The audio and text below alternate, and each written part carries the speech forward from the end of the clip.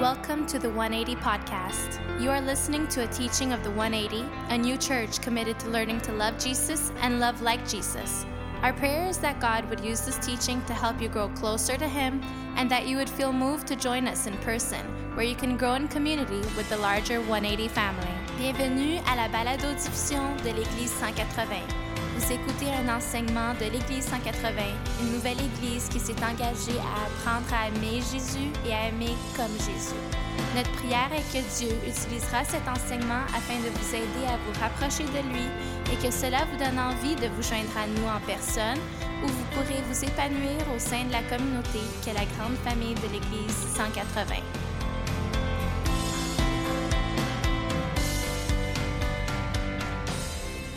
Hey, it's good to see you all. Have a seat. Take off your masks. I'll grab that, yeah. And if you're here for the first time, maybe you're visiting, maybe you haven't been back for a while, hey, we're just happy that you're here. Thanks, man. Appreciate it. And you came on like one of the hottest days of the year, right? This is amazing. Deborah mentioned earlier that if you're really, really hot, just think that in a few weeks it's going to be minus like 20 and you'll be shoveling. And so I don't know if that helps you, but yeah. But we're almost there. We're really, really grateful to continue to learn together. And if you're kind of watching online or you know someone that's not ready to go to church, you just know somebody that's like, I'm not getting up early, one, to go to church, and two, it's a church it's going to be hot, I'm not going there, that's crazy. If you know that, you know, our social media and our team back there and YouTube, all of those things are there to help you connect, but also to maybe share with somebody who's just not ready. They're just not ready to take that next step to learn about God or process questions about God. And sometimes watching something on a screen or listening to something on a podcast can be maybe the first step that helps people kind of think about maybe their life in a new way, maybe their place in the world in a new way, maybe the fact that God is trying to speak to them and they can't hear that clearly. And so our prayer is that as we learn together, you would hear God speak to you. This morning, we're continuing a series that we've been in for the whole summer, and I want to begin by asking you to think about the time that you watched a movie that you thought was going to be garbage, but it turned out to be really good. Ever happened to you? You watch a movie, somebody tricks you to watch a movie, your husband or your wife. You're like, it's going to be amazing. You're like, no, it's going to be garbage. Like my wife does that to me sometimes. Oh, you got to watch this with me. I'm like, no, hon, I don't love you that much. And so, you watch it, and then they ask you like, what did you think? And you know what was better but you don't tell them the truth. You're like, it was horrible. Can't believe I did this for you. But inside you realize like, it actually was like a bit better, right? I want to tell you about a movie that I watched a while back with my kids that was better than I thought it would be. And I'll help you understand about the topic we're talking about this morning. You can go to the slide. Any of you ever see this movie, How to Train a Dragon? Anyone? Some of you are like, no, I know you're adults. You're like, this is a baby movie. Shut your mouth. No, it's not. That's what I thought. But as I watched this movie with my kids, if you've never seen it, it's a movie that deals with something I want to talk about this morning that impacts all of us. It's a movie about power. Everyone say power. All of us at some point this week have heard about the idea of power. Who gets to have power? And what does it mean that some people have power and they use that power to privilege themselves?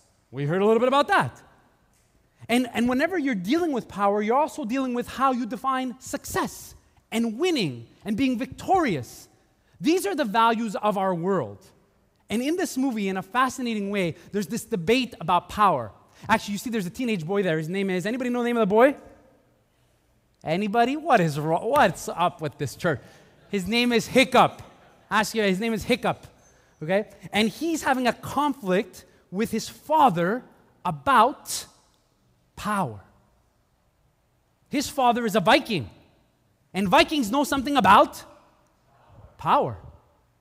And to be a real Viking with power, especially when you're a young boy, was to demonstrate that you knew how to succeed. And to succeed, you slayed a dragon. This young teenage boy, the whole movie, is wrestling with, how do I become a dragon slayer? How do I do that? Because I want to prove to my dad and to my friends and to the community that I'm someone who has power. And not only do I have power, I'm a success. The way my family has defined success. And then the movie kind of twists on one point in the whole movie when you realize that Hiccup interacts with a dragon. And the dragons are not as dangerous as he thought. And he realizes that maybe we have the wrong definition of power. And now he's stuck. because he needs to tell his father that maybe instead of killing a dragon, we're the kind of people that have the ability to train a dragon and to use that power rather than to be afraid of it, and in a way to redefine the whole understanding of power. You see, it's not a kid's movie, right? All of you are going to go watch it now. You're like, I got to go watch this movie. It's for the kids, but it's deep. It's deep. This morning, I want to talk to you about this issue of power. And that we've been in a series where we've been looking at what the Bible calls the most powerful force in the world. And that's the Holy Spirit's power. I grew up in a world where I wrestled with what it meant to be powerful. Not only that, what it meant to be seen as a success. And throughout my life, I think I've had moments where when I failed, or when I felt that I was failing or was missing out, it was because I was dealing with this expectation of success or power that somebody had given to me. Someone has given you a standard of what it means to be successful. You might not know who that is, but think about it right now. Think about who taught you what it means to be powerful. Think about someone you want to be like. It's usually a person that exudes power. And you're like, I want to be like them. I grew up in a world that was very, very clear about power and success, to the point that I never thought about it like this until I started reading the Bible, and I realized that the Bible is always trying to correct the way our world defines power and success. And I had no idea how to do that. I was like stuck in this world of what my family said was powerful, what my family defined as successful. Just think about if someone that you know, a young child, a nephew, a grandson, a granddaughter asks you, hey grandma, hey grandpa, hey uncle, whatever, what does it mean to be successful? What would you say to them? I know what I would have said to them. To have a lot of money. That's what I would have said. How many of you would say I probably would have said that too? None of you, right? All of you are like, no, sure. Well, just think about what you would say to them. I struggled with the idea of what it meant to live in a world that gave me one view of power, and then to start reading the Bible and realize, wow, like I have to rethink all of this. And then what ended up happening in my life is that I decided I wanted nothing to do with church, because I went to a church that talked about power in a very distinct way. I went to a church when I was really, really young and trying to learn about God, where power had to do with the power of the Holy Spirit to be victorious. Anyone ever hear that before? To be victorious? Yeah, it's a biblical concept, right? Or the power of the Holy Spirit to be a conqueror. Anyone? The power of the Holy Spirit to live a life full of fire. Any fire people here? The Holy Spirit, all these words, right? They were all these words that were all biblical words, but they left out a whole other part of the Bible on how to define or understand what that power meant. So I decided, like, I wanted nothing to do with this. It made no sense to me how this all fit together. And then it really, really hit me. I read a passage in the scriptures that we've been reading together for this whole summer. And I'm going to read it for you, and you tell me when you see the word power in this verse, okay? Whenever you see the word power, you can stand up. Here it is. But the Holy Spirit, power, produces this kind of fruit in our lives. Love, joy, peace, patience, kindness, goodness, faithfulness, gentleness, and self-control. How many of you are upset? I'm so upset. Why is there not power here? Why is there not bravery? Why is there not courage? Why is not the word here destiny? You're dead. Don't you love that's a good word? All of these ideas that are biblical, and as I started to read the Bible and learn about the power of the Holy Spirit, I realized that the Bible finds power through this kind of life, through this kind of fruit, through this way of living, and that the Holy Spirit, which is God's image for us of power, produces this kind of life in us. And I was like, wow, how did I miss that? How did I miss growing up and understanding that? Well, I'll tell you just a confession how I missed it. It's because I equated some of these words with being weak. And today, we're going to talk about gentleness. Whenever I think of gentleness and I think of following Jesus and wanting to be a Christian, I always think religion it's for weak people. It's for people who need to pretend that there's a God in the sky that they believe in. And over time, I started to believe that. I know maybe you know people that believe that. They're like, I don't understand how this works. And then I realized that most of the people who are following Jesus are men who are not weak kind of men. These are fishermen. These are people who are stuck in storms at sea. These are men that they're like F-150 men. Anyway, you ever see those commercials? Get a truck. You see, I need a truck. Huh? Yes, a motorcycle. That I've had. But anyway, it's just the idea that that's what it looks like to be strong. And I'm thinking, how did Jesus teach these men, these people who are going to follow him, and women, by the way, to see power through this kind of life? How did he do that? How did he help them to understand that? Because they, like us, lived in a world that defined power and success for them a certain way. They knew what it was like to be someone that people respected, that was strong, that nobody messed with. You mess with our family, you're going to pay. They knew what this was like. They lived in a world that knew how to deal with people when it had to do with power. Christianity began in a world that when people messed with power, they died. They disappeared. And the Romans were so good at this that they modeled a kind of power that nobody messed with. If you mess with us, we flaunt our power by crucifying people. That's power. And in that world, Jesus comes and says, I'm going to teach you to rethink your whole understanding of power and success in a way that you have not seen in this world yet. And it'll be to be people who embrace to become these kinds of people. You know, if you have your Bible and you've read your Bible, you've been following with us in this series, and you look up this passage in the King James Version of the Bible. Okay, it's like an older translation of the Bible. Some people like that translation. It's a bit more British. It's a bit more that, has like kind of a more English feel to it. The word gentleness is translated for the word meekness. Everyone say meekness. Meekness. It's a word you're never going to use again. It's kind of like, what does that even mean? And it made things worse in my life, because then I thought, exactly. Meekness sounds like weakness. That's exactly why I want nothing to do with this. I don't have to tell you that the studies are clear. That if you pick any church in the world and you want to see who's attending church, it's more women than men. Because men are like, what? Who goes to church? It's so ridiculous. It's for weak people. I don't want anything to do with that. Now, I didn't make up that stat. It's just the reality that it takes us a long time to have somebody like Jesus, through learning, redefine our understanding of success and power by this kind of life. What does it mean to be people who are powerful in gentleness? What does it mean to be those who don't see gentleness and meekness as being weak, but as being something much deeper than that? I want to tell you something that all of the earliest followers of Jesus will have to do, and that every single one of us in this room, watching online, I don't care when you watch this, will have to sort out. We all have to move from an immature view of this power to a spiritually mature understanding of how the Bible defines success and power. If that doesn't happen in our lives, I promise you this will happen next. You will stop reading your Bible. You cannot go along without having Jesus transform how you think about this and read the Bible and understand, well, wait a second. The Bible points to God as a lion, which we all love, and a lamb, which we're all not sure about. Nobody's getting a tattoo of Jesus the lamb. Lion? Whoa, lots of those. Right? We don't know how to hold together what the Bible does so beautifully. It holds together power, gentleness, meekness.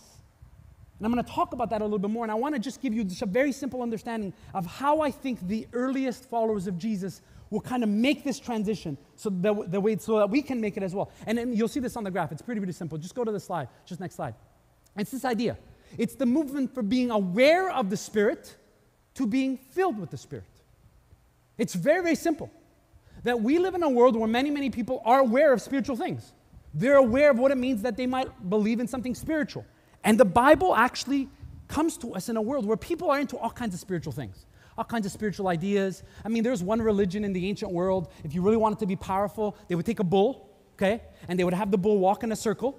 And as this bull walked in a circle, people would be standing on a platform underneath the bull, okay? And imagine as the bull is walking around in the circle and all the people are looking up, seeing a bull, praying that the bull doesn't have to, do number 2, okay, just walking. The bull, some of you, okay, you got that? The bull is walking. They would cut the bull. And the bull would start to bleed. And the blood would fall on the people underneath. And they would see this as a sign of power. The power of a bull now is with us. Think about it. That this is the world that Christianity begins in. And Jesus says, I have a different way. I have a different way for you. That is a kind of power and a definition of success you've never understood in this way. And it happens by not only being aware of spiritual things, not only even being interested in spirituality, but getting to the place where you're ready to be filled with the Holy Spirit. If you're taking notes, you're watching online, let's make this really, really simple. It's from being not ready to be a Christian to being a Christian. It's from deciding like you want to live life your own way, and then you do a 180 and you decide, wait a second, I can't keep living this way. Jesus has made it clear that He is the only one that I should serve and love and commit myself to. And this kind of idea is this concept is something that the earliest followers of Jesus have to understand. Are you filled with the Holy Spirit? If you are, you desire for the fruit of the Spirit to be produced in you. If you don't, then I'm going to encourage you to consider what it would take for you to move from being aware of spiritual things to surrender your life so that you are filled with the Spirit. The Bible has this beautiful way that it explains this change, okay, this idea. And we actually practice it here at the 180 when people get baptized. There's people saying, I don't just want to be a spiritual person. I just don't want to be mingling in all kinds of spiritual things. I want to be filled with the Holy Spirit. This is one of the writers in the New Testament that explains what happens when we take this step. This is what he says. You, however, are not in the flesh, but in the Spirit. If in fact the Spirit of God dwells in you, you made that transition. Anyone who does not have the Spirit of Christ does not belong to Him. I'd be offended. Anybody offended? You're like, why isn't it just enough to be spiritual? Why do I have to let the Holy Spirit fill me?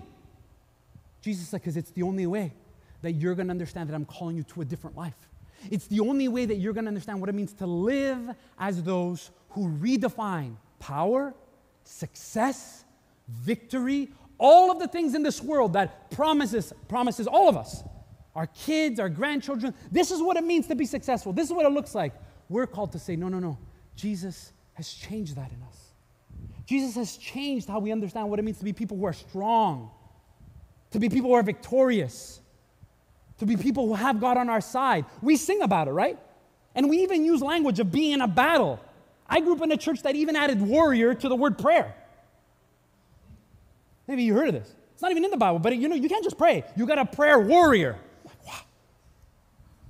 We're just trying to show, like, we're powerful. And then you read the fruit of the Spirit, and you're like, how does gentleness work in all of this? One day, Jesus is preaching one of his famous sermons. It's one of the most famous sermons in the Bible. And I could just think of Jesus saying this, and all the men who are listening to him, they're like, get out of here. This is what Jesus says. Just think about if you would get up and walk away when you hear Jesus say this. Blessed are the meek. I would hear weak in my head, for they will inherit the earth. Jesus is saying all this stuff, and people are like, what? What is this guy talking about, this crazy Jesus guy? When does he make food? When does he show us how to walk on water? When does he do that part? How long do we have to hear him preach? It's getting hot. It's too hot.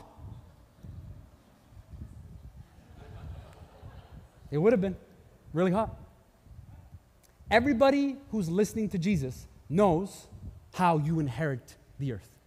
You know how you inherit the earth? You conquer it. Conquest gets you the earth. What is this guy talking about? This is ridiculous. You're telling us, I have a question, Mr. Jesus. Okay, I have a question. You're telling us that there's a kind of meekness and gentleness that leads to people inheriting the earth? I love it when people get it. That's exactly what I'm saying. I promise, it took me so long, just confession, to understand that meekness did not mean weakness. That the word meekness and the word gentleness come from a Greek idea for what it means to train a horse. The idea comes from what it means to take an animal that is so powerful that can break and run, and to begin to train it so it uses its power to actually run a race contained. Because without that training, you have all of this power that kind of just can go anywhere. A horse just runs everywhere. And the idea is that the Greek people actually use this word all the time, was what it meant for something that was full of power to, in a sense, be contained and be able to use that power with purpose. Jesus is saying there's a kind of meekness that you will need to be those who can be trusted with the things of this earth. Now, I want to tell you this example that kind of changed my life when I think about gentleness and meekness, okay? Had to do when I was doing my PhD. Some of you know this. I took some time, went to school, real school, did a PhD, and so as I was studying one time, I had to look at this book that was an ancient book. And I went to this library. It was in Toronto. I went in the basement of this library, and I asked the lady, I need to see this book for my research. She said, okay. She said, you should put these on. She gave me white gloves. And I was like, what is going on right now? This is really weird. She's like, you got to put these gloves on, and we're going to take you in a room where the temperature of the room is always at the same temperature, because the book that's in that room cannot have the temperature change, or the pages will start to get ruined, and the writing will disappear. I put on these white gloves, Michael Jackson style, okay? So I kind of go in the room, and I start looking at this. And before I touch the book to look at it, she says to me, be gentle. I was like, oh. And I realized, for the first time, kind of it hit me, this idea of gentleness, the way the Bible talks about. That gentleness is actually not only what it means to be careful when something is weak, but to be careful when something is precious. To pay attention that the gentleness that God calls us to is to help us see the world as things around us being more precious than we had first understood. And I'm looking at this book and I'm thinking, turning the pages really, really slowly, trying to find this one verse that I'm looking for my PhD. I'm wearing gloves, and I'm like, wow. I understood for the first time something that we all have to understand. That when the Bible talks about gentleness and meekness, it's always connecting it to the idea that you are precious and the world around you is very, very precious. Meaning that it's frail and that it can break. So you need to be people who understand that you have my power, but you should be gentle with it. That you should have the kind of awareness that everything around you is precious. And when Jesus says, blessed are the meek, it's those who can be trusted with something that belongs to God. That we are the ones that God says, when the Holy Spirit's power teaches you to be gentle, then you are one who understands what it means to be entrusted with the precious things of this world. You know this when you think about kids. I know people who use this when they think about their car. You ever meet somebody, they have a nice car, and you're like, oh, can I drive your car? And if they really idolize their car, they'll say, oh, okay, be careful, huh? Be gentle. Be gentle. The car is like a robot. They don't mean be careful because the car is going to break. They mean be careful because the car is so precious to me. If you're married to somebody who has idolatry of cars, we can't help with that. We can't help you at all. No, I'm just kidding. We can't help. But it's this idea that we know what it's like to say be gentle because something I have is just so precious. The Bible, Jesus says, I need you to understand gentleness because the earth belongs to God. And if you want to be someone who can be trusted with the things of God, the blessing that comes to be trusted with the things of God, you need a new definition of power. You have to let the Holy Spirit produce gentleness in you. Someone who surrenders to the Spirit training us the way a trainer might train a horse. A little baby horse that's powerful, going to run a race, can pull a wagon. Whoa, you can't just unleash this power. It needs to be held together to learn gentleness, to learn when to respond in a way that doesn't break something that is extremely precious. I think a lot of the people who are listening to Jesus think, that's so beautiful. I love that. Jesus, you should keep doing this. But we're not doing this. Do you know what it's going to be like when I go see my friends fishing in the boat and I tell them that today I learned about gentleness? Do you know what it's going to be like? Think about somebody that you know that thinks that Christianity is for weak people, and think about calling them today after church and tell them that you learned about gentleness. How many of you say they laugh at you?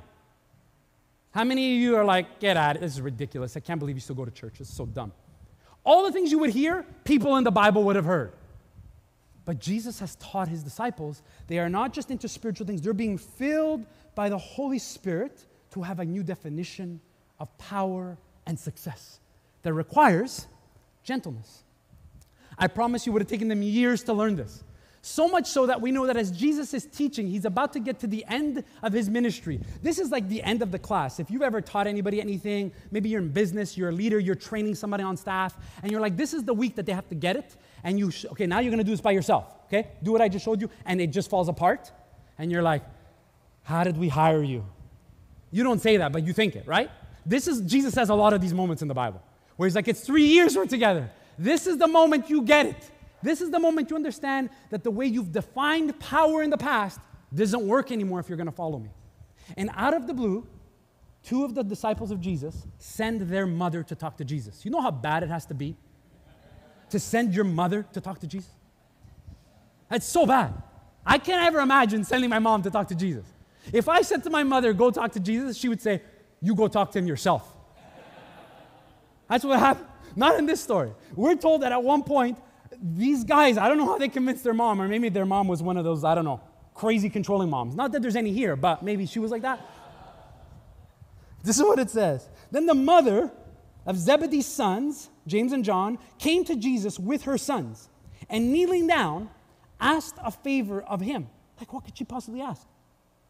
What is it to you? Well, what do you want? He asked. She said, grant that one of these 2 sons of mine, think of John and James, it's going to be great. 2 sons of mine, may sit at your right and the other at your left in your kingdom. This is a mother who's asking Jesus, can you promise me that my kids, these boys here, they've sacrificed a lot for you, Jesus. They've been doing this for a long time now, okay? That when you're like in power, they too also will have the power that you have. Can you imagine? We're almost at the end of this. Jesus is teaching them, blessed are the meek, blessed are the kind, blessed are that's producing like a new way of understanding. And they're with their mother and they're like, okay, Jesus, it's going to be great. We know what to do. We know how to handle this. We'll be your executives. We'll be like right hand, left hand. When there's a problem, you can send us. We'll show people how it's done. They don't understand that the kingdom and the power that Jesus has been teaching them about is not like the kingdom and the power of this world. Jesus has been trying to teach them that he's redefining all of these ideas for them. This is what Jesus says to them next. You don't know what you are asking. The mother would be so ticked off. I know a lot of mothers that be ticked off. What? I know exactly what I'm talking about, okay? You don't know what you're asking, Jesus said to them. Can you drink the cup I'm going to drink? We can. They answered. Jesus said to them, you will indeed drink from my cup, but to sit at my right or left is not for me to grant.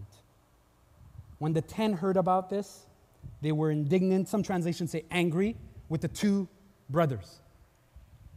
Jesus has a real conflict on his hands. Jesus has, 1, a mother and 2 brothers conspiring to want to be in charge of everything. And just when you thought it got worse, the other 10 overheard this conversation. Can you imagine lunch, picnic time with these guys? Hey, anybody want to play? Nope, we want to kill them. The Bible says that they're angry. And Jesus will go on to say, do you understand that the cup you must drink to be trusted with my power is the cup of being ready to die for me? The cup of what it means that the person on my right and the person on my left in a few days are going to be 2 people who are crucified on the cross. Are you ready for that? Because if you're not ready for that, you can never be trusted with my power. You can never be trusted with my things if you're not someone who's understood gentleness as the way to God's power, as the way to success. You cannot. Are you someone that God can trust with his power? Are you someone who's committed to letting the Holy Spirit fill you with gentleness? A gentleness and a kind of awareness that the things that God has given to us are very precious to him. And when we're not careful, we use power, we use influence, we use the things that we want to get our way. And Jesus is like, wait a second, this is not why you have power. This is not why I've given you the blessing of inheriting the earth. The followers of Jesus struggle with something that we struggle. They heard Jesus preach. They liked seeing Jesus being meek and kind and gentle. They liked that, but they didn't really want to be that themselves. Maybe you're still at that place in your life. You love the ideas. You're like, yeah, Jesus, he was such a great teacher, but I don't want to have to be this kind of person. I prefer the way our world defines power. And all of us, whether we like it or not, are going to be thrown into a world that's always trying to redefine power and success and I think of being a parent and a grandparent and a leader, what it means to be a church that says we define power and success differently here. It's by being those who let the fruit of the Spirit be produced in us so that we're gentle. We know how to be gentle. We know how to remember that people are precious to God. In the New Testament, this comes up in a whole other way.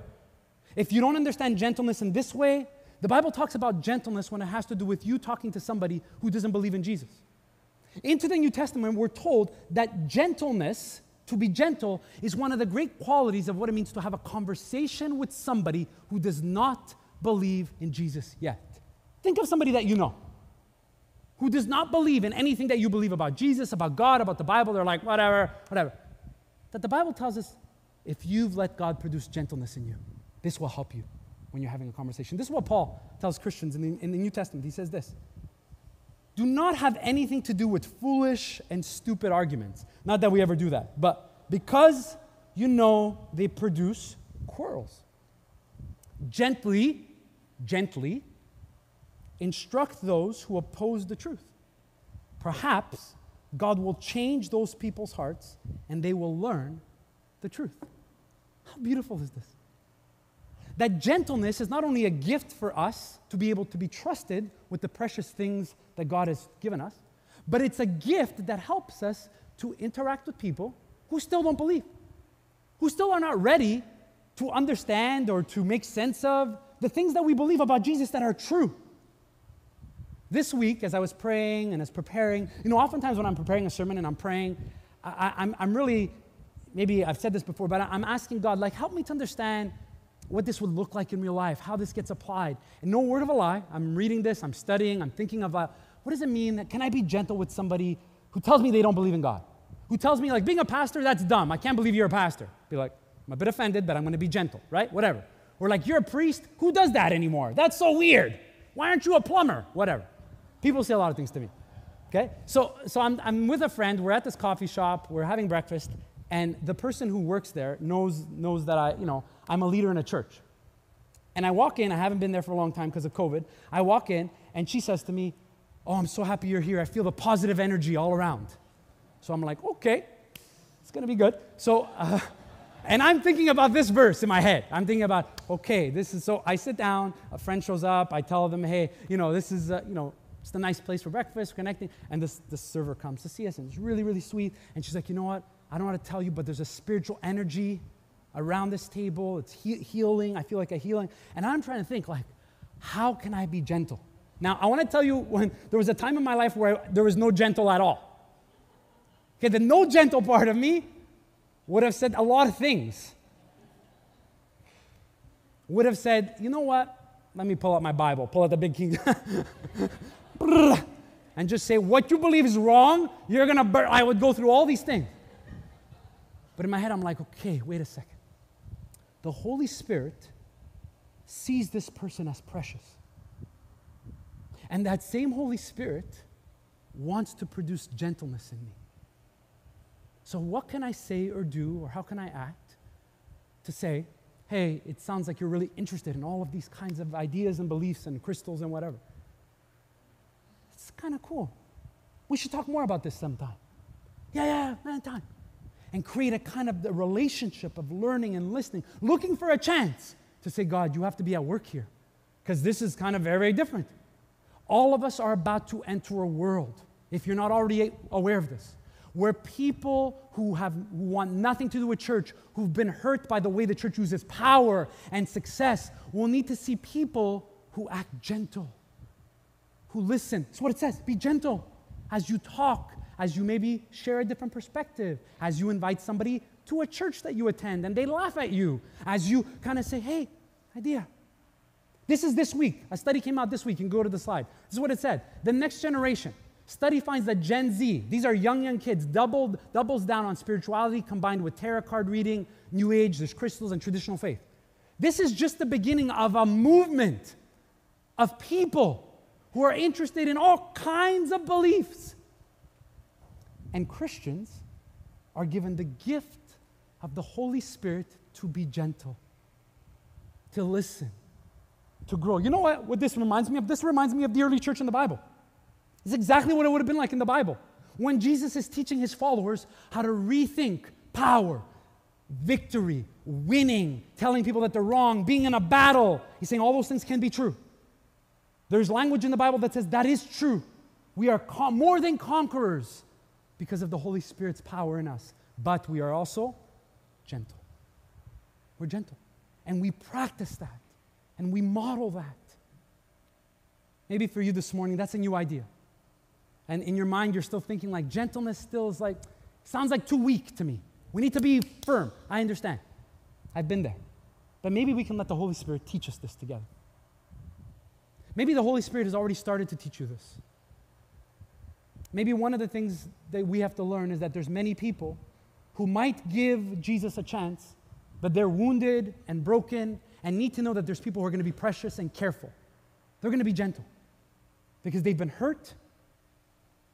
They think of like religious people and they think about faith as a way of using power to take advantage of others. I don't have to tell you this. You know many people like this.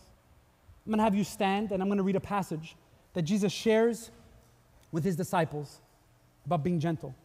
And I'm going to close with this. He says this.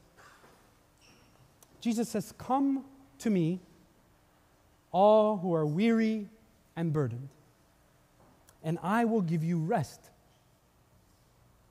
Take my yoke upon you and learn from me, for I am gentle and humble in heart, and you will find rest for your souls. Come to me, all of you who are weary and burdened. I will give you rest." You know, to tell you the truth, I don't think I ever saw gentle there before like I did this week. Like I see come to me, I see like tired, I see that. But when Jesus says, "I am gentle," he's trying to remind us that he knows what it's like to deal with people who are wounded. He knows what it's like to be with those who've been hurt and who are not sure who they can trust. He knows what it's like to see you and me and the people that we love as precious and worth carefully dealing with their stories, with their failures, with their regrets, with their sins, where they feel like if people only knew, they would shame me and judge me. Jesus says, I am gentle. I'm aware of how others have hurt you, and I'm aware of how you have hurt yourself. I'm aware. And I will be gentle. Almost like a doctor who sees a body and a person who has a broken leg or a broken arm, and the person's like, "Don't even breathe on me." And the doctor's like, "I know, I'll be gentle. I know exactly how to fix this." Jesus says to us that if you are those who have tasted of my gentle ways, if you are those who have experienced what it's like that I have healed you in the most painful, wounded times of your life, would you remember that there are those out there that need to see you practice gentleness with them? Be filled with the Spirit. May we let the Holy Spirit produce a deep kind of gentleness in us so that we can be trusted with the things of God. Let's pray.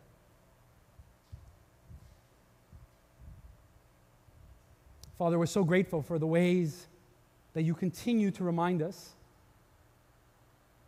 that following you is meant to transform our lives. Following you is meant to help us be people who live in this world, but we live by different values. Today we ask you to help us to be careful when we fall in love with the way the world defines power. Protect us for the times we are envious of the way our world defines success. Protect us, Jesus, from the times we fail to be those who let you make us people who are gentle, who understand that there's a strength in recognizing that the things of this world, the things that are yours, are precious, and that we too are precious, and that you have a way with us that helps us to remind other people that you love them as well. We thank you again for the things you're doing in our church, and we thank you as we think about heading into this next season, as the fall quickly approaches. We pray that you would keep us sensitive to people that we talk to who are just into spiritual things. They're aware of spirituality, but they're not ready to be filled with your Spirit. Teach us to enter those conversations with gentleness and to know that you have a way that you've used with us that draws others to who you are, to your love. We pray this in your name, Jesus. Amen.